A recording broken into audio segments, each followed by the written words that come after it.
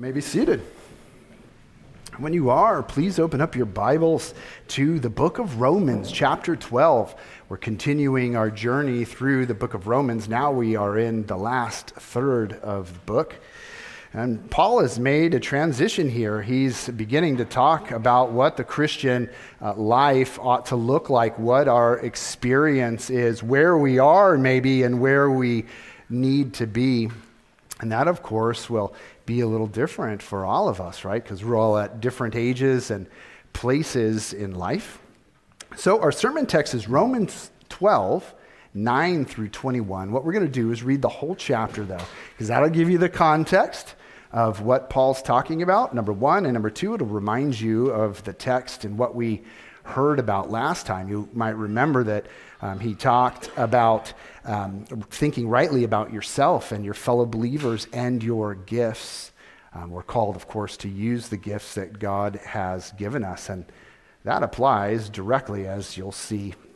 So let's read Romans chapter 12, beginning at verse 1. This is God's inspired word. I appeal to you, therefore, brothers, by the mercies of God, to present your bodies as a living sacrifice, holy and acceptable to God, which is your spiritual worship. Do not be conformed to this world, but be transformed by the renewal of your mind, that by testing you may discern what is the will of God, what is good and acceptable and perfect. For by the grace given to me, I say to everyone among you, not to think of himself more highly than he ought to think, but to think with sober judgment, each according to the measure of faith that God has assigned. For as in one body we have many members, and the members do not all have the same function, so we, though many, are one body in Christ, and individually members of one another, having gifts that differ according to the grace given to us. Let us use them. If prophecy, in proportion to our faith. If service, in our serving. The one who teaches, in his teaching. The one who exhorts, in his exhortation. The one who contributes, in generosity. The one who leads, with zeal. The one who does acts of mercy, with cheerfulness. Let love be genuine. Abhor what is evil. Hold fast to what is good. Love one another with brotherly affection. Outdo one another in showing love or showing honor. Do not be slothful in zeal. Be fervent in spirit. Serve the Lord. Rejoice in hope. Be patient in tribulation. Be constant in prayer. Contribute to the needs of the saints and seek to show hospitality. Bless those who persecute you. Bless and do not curse them. Rejoice with those who rejoice. Weep with those who weep. Live in harmony with one another. Do not be haughty, but associate with the lowly. Never be wise in your own sight. Repay no one evil for evil, but give thought to do what is honorable in the sight of all. If possible, so far as it depends on you, live peaceably with all. Beloved, never avenge yourselves, but leave it to the wrath of God. For it is written, vengeance is mine, I will repay, says the Lord. To the contrary, if your enemy is hungry, feed him. If he is thirsty, give him something to drink. For by so doing, you will heap burning coals on his head. Do not be overcome by evil, but overcome evil with good. Let's pray. Lord, we would ask that you would help us with this text. Lord, you say so very much in it. You give us so much direction. And Lord, you know that each of us, again, are in a different place in life. And your word applies different to us. Lord, we would ask that you would be doing a work by your Spirit. You would come, that you would take this one word preached, and that you would apply it to each. Lord, would you search our minds, search our hearts, search our lives, and would you show us how this word applies to our lives and what you would have us to do. Lord, make your presence known to us, we pray. We'd ask this for Christ's sake, for his honor, for his glory, and we'd ask it in his name. Amen. Well, no doubt, most all of you are familiar with Helen Keller. And if you are familiar with Helen Keller, then you know that she lost both her sight and her hearing when she was around 18 months old. She became deaf and blind, and she was, of course, severely limited in her ability to communicate with anybody in the outside world. But a teacher named Anne Sullivan entered Helen's life when she was about 7 years old, and Anne began to spell things in Helen's hand. And through that, she was able to teach Helen language and communication. And this was a massive breakthrough for Helen. She was enabled to understand the concept of words and communication. With Anna's help, Helen learned to read and to write and even to speak. Eventually, Helen earned a Bachelor of Arts degree and became a famous author and speaker and an advocate for those with disabilities. You see, with her mind renewed, Helen was able to flourish and interact with others around her. And we see something similar in our text. In verse 2, Paul said that believers need to have their minds renewed by the Word of God. Like Helen, we need to learn. We need to learn. And in our text, we see that Paul wants us to learn to love like Jesus loves. So he gives us instructions. For instance, he wants our love to be genuine. You see that right away in verse 9, in the opening words of our text. This passage is about love. This passage tells you how to love the Lord, your fellow believers, and even your enemies. But to love others with a Christ-like love, you need to love the Lord, who is the ultimate source of love. So that's where we're going to begin. Reflect Christ-like love for the Lord. That's our first heading. Reflect Christ-like love for the Lord. And you see that Paul wastes no time. He gives us instructions immediately. In verse 9, he writes, "Let love be genuine." In verse 9, he says, "Let love be genuine." And that word there, love, is the word agape from the original Greek text. Agape is a unique and significant term in the New Testament because it describes a particular kind of love. It's often described as an unconditional or self-sacrificial or selfless love. It goes beyond mere emotional affection. It's characterized by a deliberate act of will to seek the well-being and good of others. Agape love isn't dependent on the worthiness or likability of the recipient. And see, this is where it starts to get difficult, right? It does. Agape love chooses to love regardless of the circumstances. It's the highest form of love. It's loving like God loves. And you can see that because you can see that this is, we use that term countercultural. This is counterintuitive to what we often feel in our hearts. Agape love chooses to love regardless of circumstances. It's the kind of love that believers are called to have for God and others. So what does the Bible say about love? It says in verse 9, "Let your love be genuine." It's urging you to express a love that's authentic and free from hypocrisy. This word hypocrisy is a word they use for acting. Don't just act like you love. You say, I know what God wants me to do, so I'll act like I love. No, it's a call to love from the heart. Your love should stem from a genuine heart with sincere intentions. How do we do that? The rest of verse 9 begins to give you an answer. Look what it says. Abhor what is evil. Hold fast to what is good. You see, you're supposed to abhor evil. When Paul says to abhor evil, he's using the strongest word for hate found anywhere in the Bible. The word doesn't imply a mild displeasure or dislike.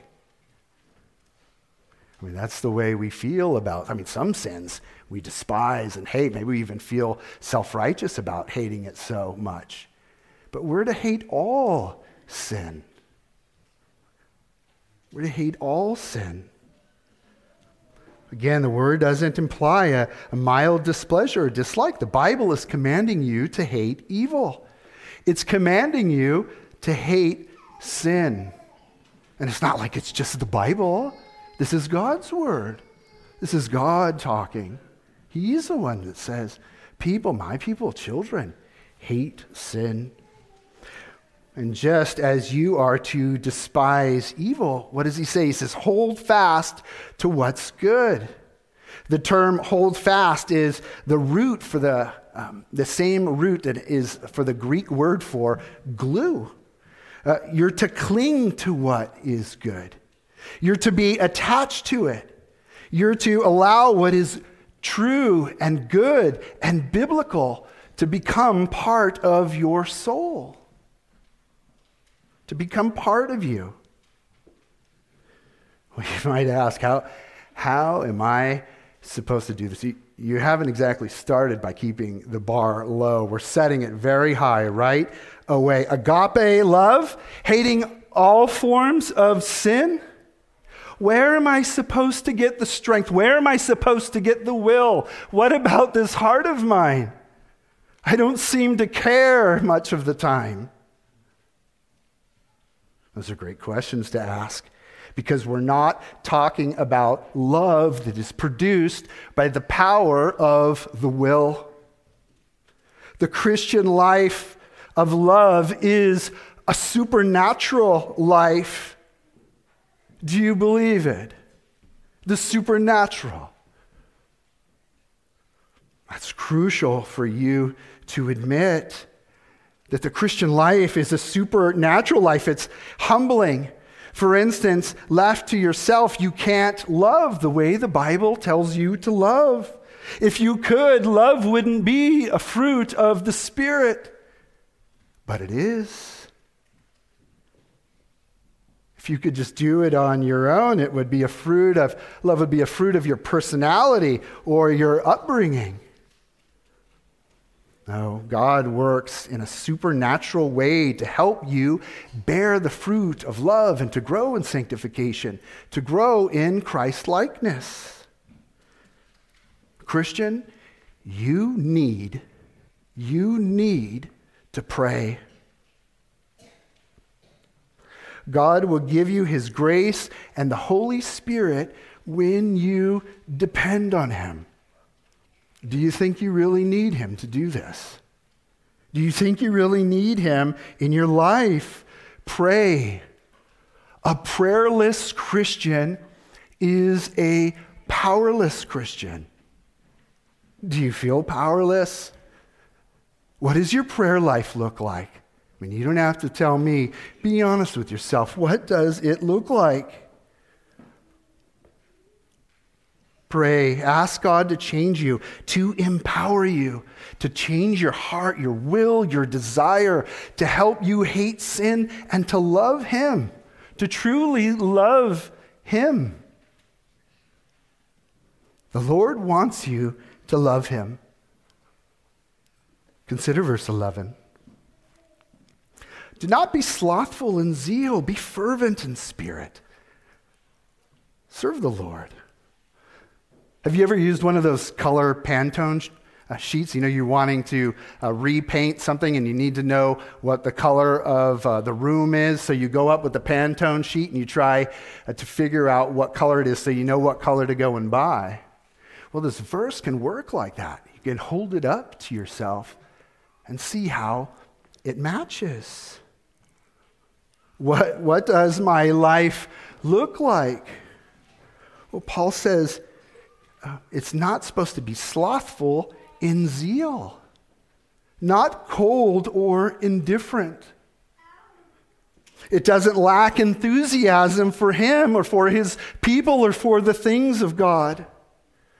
Instead, your love for the Lord should demonstrate enthusiasm and zeal by pursuing a close relationship with him. You know how it is when maybe you move away and you're no longer talking to an old friend. Used to be one of your best friends, but you just don't talk as much anymore. It's like you're still friends, but you're just not that close. It just happens. To be close with someone, you need to be in contact. Well, how does God speak to you? He speaks to you through the preaching of the word and through reading his word. And you speak to him through prayer and through ongoing walking before him all the day. And by being and doing that, him talking to you and you talking to him, you have a closeness. You know that this is true. You've experienced this in your life with your friends. The same is true here. Paul says you're to be fervent in spirit. In spirit. Your love for the Lord should be marked by an inner passion and fervor that goes beyond mere external actions. You should pray for a deep, heartfelt connection with God, where the fire of devotion burns brightly in your spirit. What will that result in? In verse 11, you see that your love for the Lord should find expression in practical service. So serve the Lord, right? Serving the Lord involves utilizing your time and your talents and your resources to contribute to the work of God's kingdom. Think about the context of this chapter.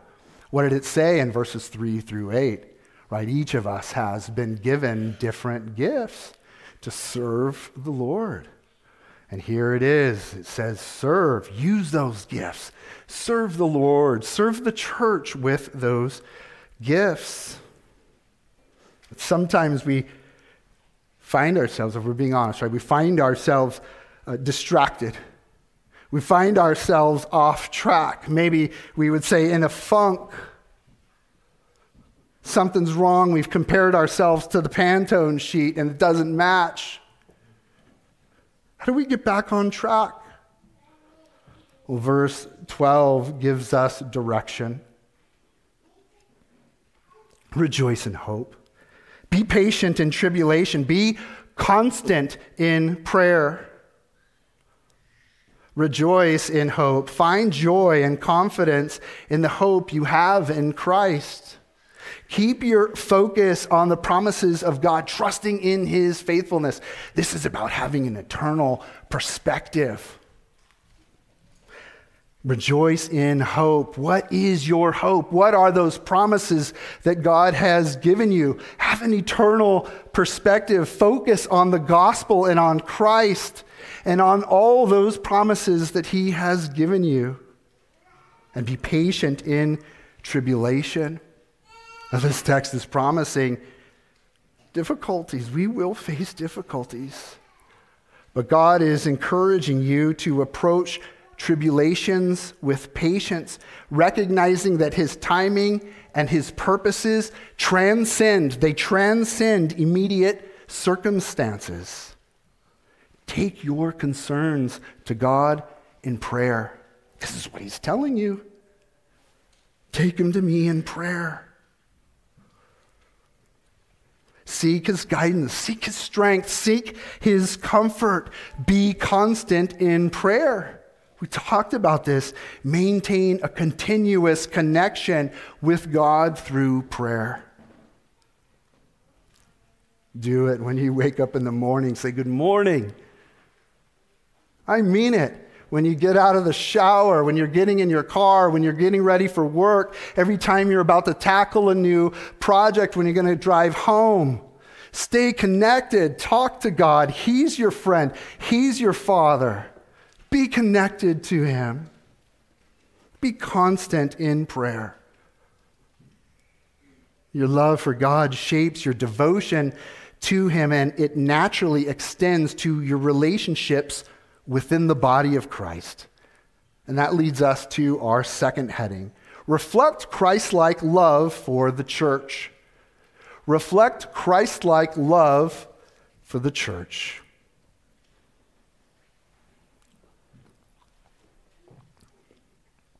Family members go out of their way for one another, don't they?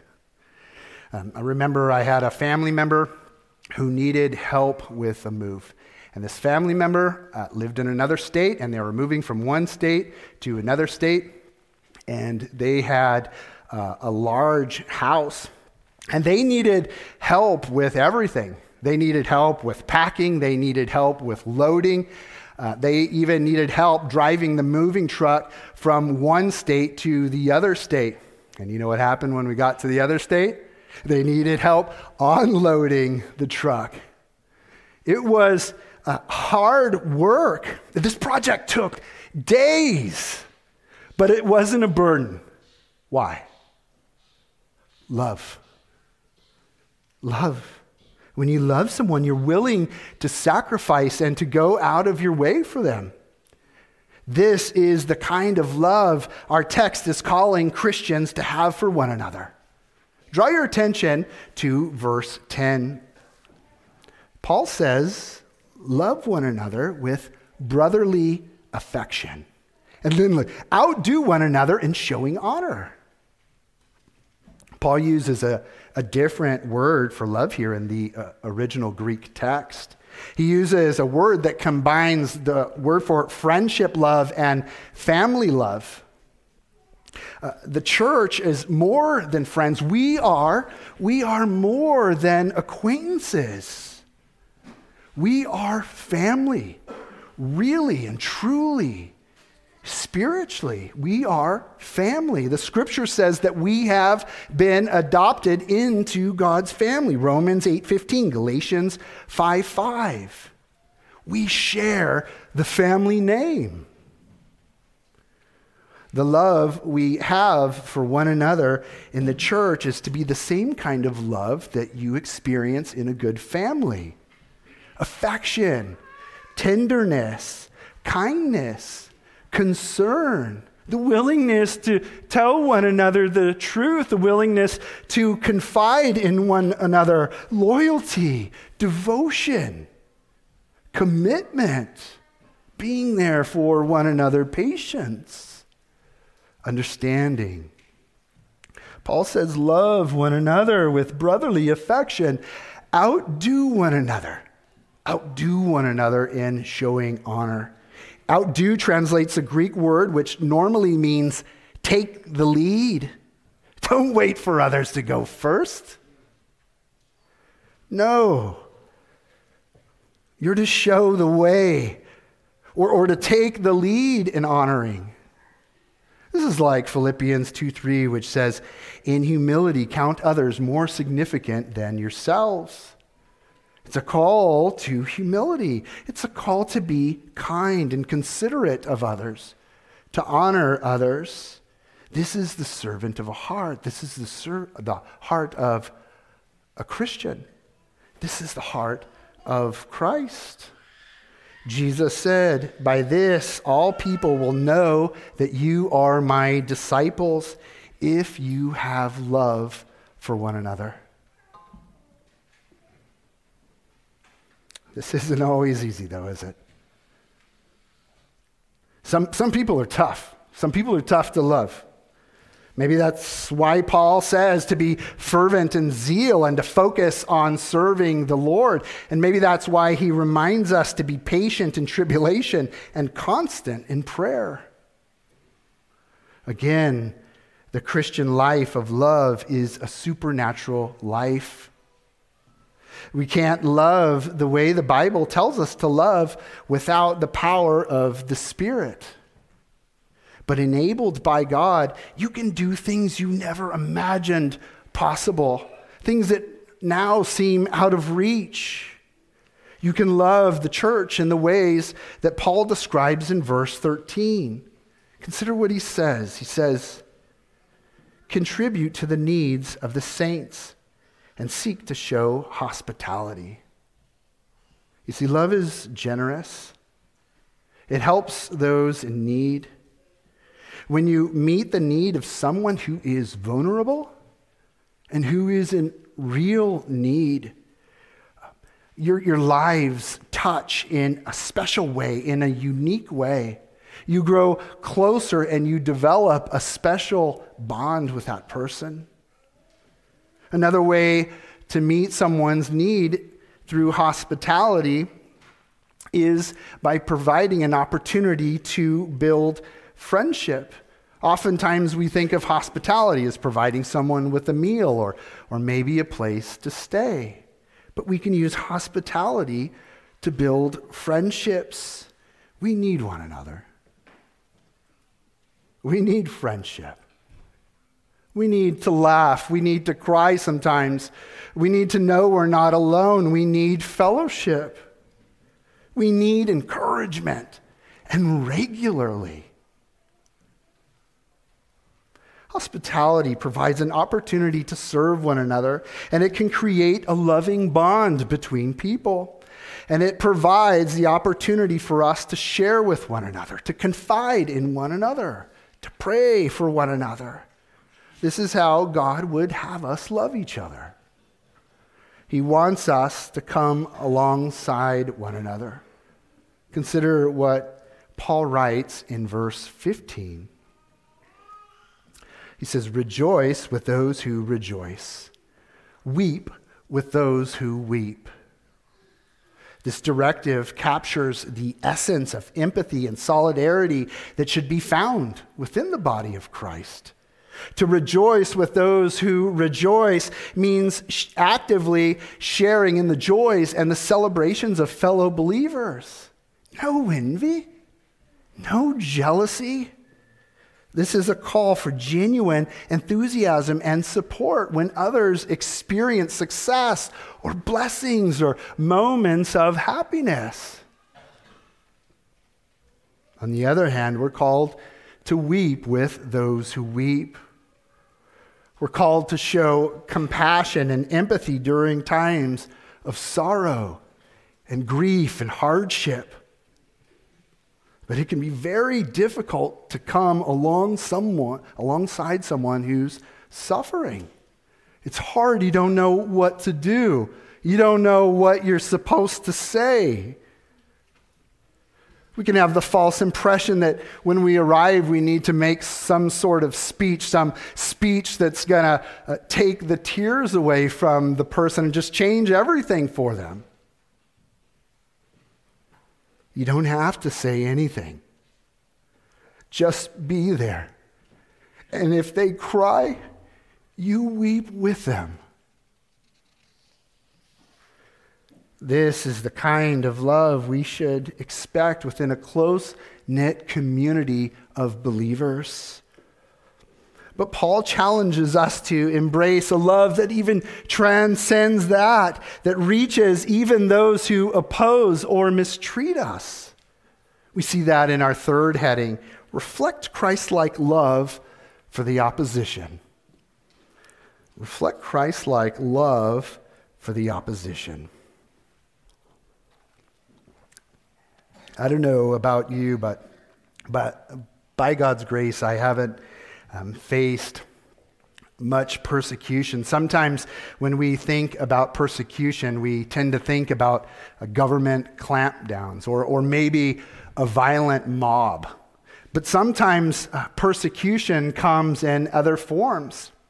And as I thought about my life and the persecution that I've experienced, two instances came to mind. One more maybe severe or serious than the other. One was with my wife. She had a job that she had for 17 years. And there came a point in time where she was asked to compromise her faith or lose the job. And she lost the job. And let me tell you, it hurt us financially. I mean, it really hurt us. It really hurt us. We took a big financial hit. The second one I could think of is a mocker and scoffer I have in my life. I knew this guy from my pre-Christian days, and he still makes a rare appearance on my social media. And he makes his comments or his passive-aggressive statements on my social media just from time to time. How are we supposed to respond to people like this?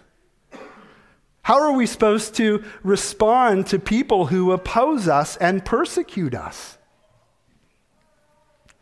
Well, as our text continues, Paul answers those questions. He shifts from talking about loving the church to loving our enemies. His focus begins to change at verse 14, but by verse 17, he has completely made the transition. And you know, if you're a student of the Bible, that Paul was an apostle and he was a church planter. And he spent his entire ministry dealing with persecution, beaten with rods, stranded on islands, all kinds of different things happened to him. The same is with Jesus.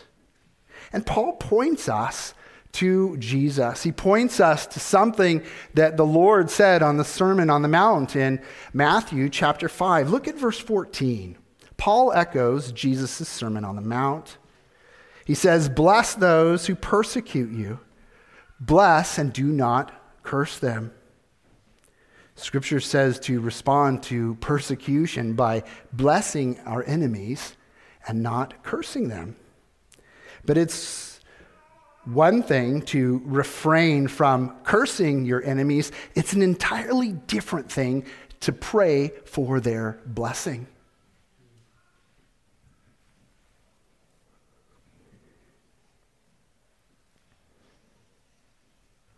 This is otherworldly thinking.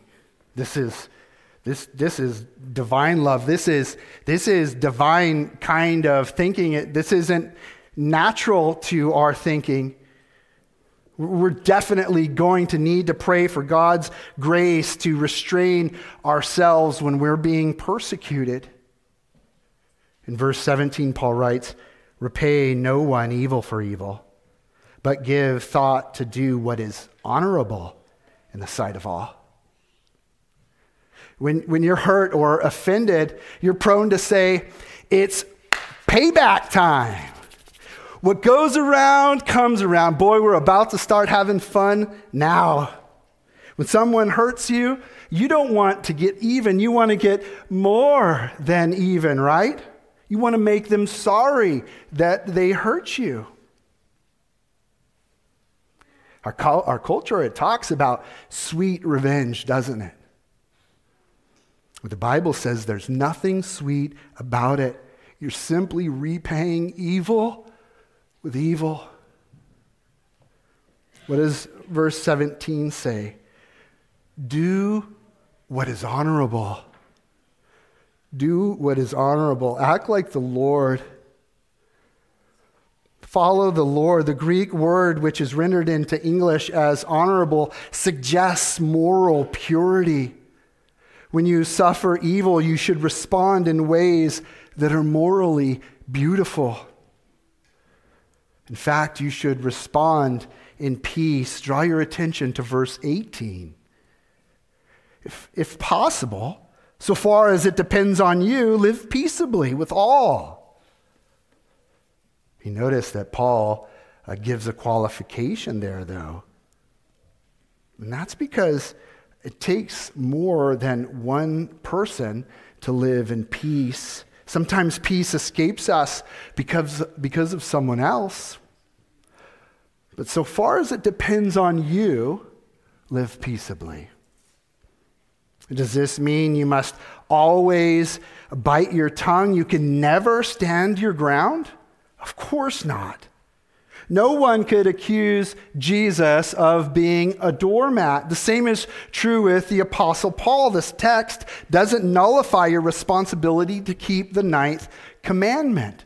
That is, not to bear false witness, to tell the truth. So there's a time you need to stand your ground. But be cautious. Use wisdom. You mustn't be quarrelsome. If possible, live peaceably. But living peaceably can be hard when you're injured.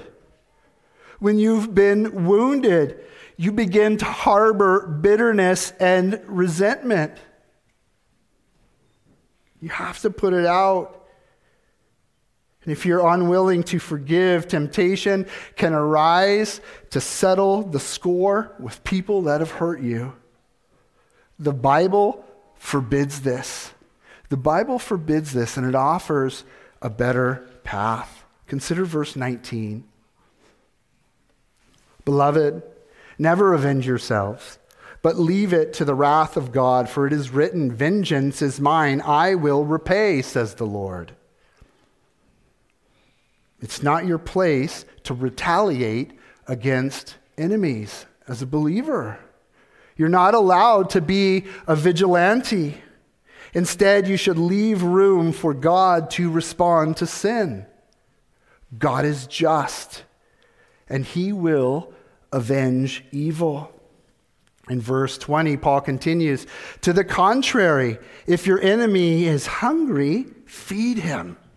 If he is thirsty, give him something to drink. For by doing so, you will heap burning coals on his head. What are we supposed to do with that phrase? What are we supposed to do with the phrase about burning coals, heaping burning coals on his head? Well, most interpreters believe that burning coals is a metaphor, is a picture for shame. By doing so, you'll make them feel shame or ashamed of themselves and what they're doing. The idea is that by your godly conduct, your godly conduct will be a witness to them, and they'll recognize their own actions. Does that make sense? We're called to love our enemies. That's why verse 21 says, do not be overcome by evil, but overcome evil with good. This was the strategy Jesus employed, and you're called to follow him. You remember that Jesus overcame evil by loving God and loving his enemies. If you're a student of the Bible, you know that it teaches that each one of us are born enemies of God. And that's because our forefather, Abraham, fell. And when he fell, it threw us all into sin. And so we're all born with original sin. In fact, the Bible says that we're born dead in trespasses and sins, and that the wage of sin is death, both physical death and spiritual death. But God wanted to save a people for himself. So Jesus humbled himself and came down. And he did what we couldn't do. He kept the law on behalf of his enemies, and he went to the cross to pay for their sins. Romans 5:10 says that Jesus reconciled his people to God while they were still enemies. Jesus overcame evil and achieved the highest good, your redemption. And he offers forgiveness of sins to anybody who embraces Jesus as Savior and Lord. As we look at this passage, we see that the Scripture calls us to love God, to love the church, and to love those who oppose us. And as we look at this text, and as we look at our lives, what do we see? We see that we fail. We fail, and we've failed. And as we look at our failure, we look to the cross, and we see the one who didn't fail, the one who loved perfectly. And we worship. We praise God that salvation doesn't come through law keeping, but through faith in Jesus, who kept the law on our behalf. As you look at Jesus, you hear him say to you, follow me, follow me. Brothers and sisters, you're called to follow Christ, to love like he loved, to love the Lord, to love your fellow believers, even to love your enemies. You're called to love like Christ loves. Amen. Lord, we need your help. You have heard the exhortation right from the beginning, Lord. Love is a fruit of the Spirit. How are we supposed to love like this, Lord? We need you. We need you to pour out your grace in our lives. Lord, we're grateful that you've given us the grace to sit under your word. And Lord, as we are hearing your word and we're hearing in some sense the law, what we're called to do, we would ask that you would keep our minds and our hearts and our eyes firmly fixed on you, the one who has done it all on our behalf. And Lord, we do pray that you would pour out your grace upon us. Lord, give us the desire to walk with you. Give us a heart, a prayerful heart. Lord, help us to love the church, to love your bride, to use our gifts to love her. And Lord, with our enemies, give us grace that we would know how to respond, how to reflect your love and your light to them and to our world. Lord, we need your help. You know all things, Lord. You know our frame. You know how weak we are, how broken we are. Lord, we need your grace. We beg. Lord, we beg. Would you pour out your grace and your love upon us? And help us, Lord, that we would be like rivers, that it would flow into us and back out and water those around us. Lord, hear our prayers. In Christ's name and for his glory's sake. Amen.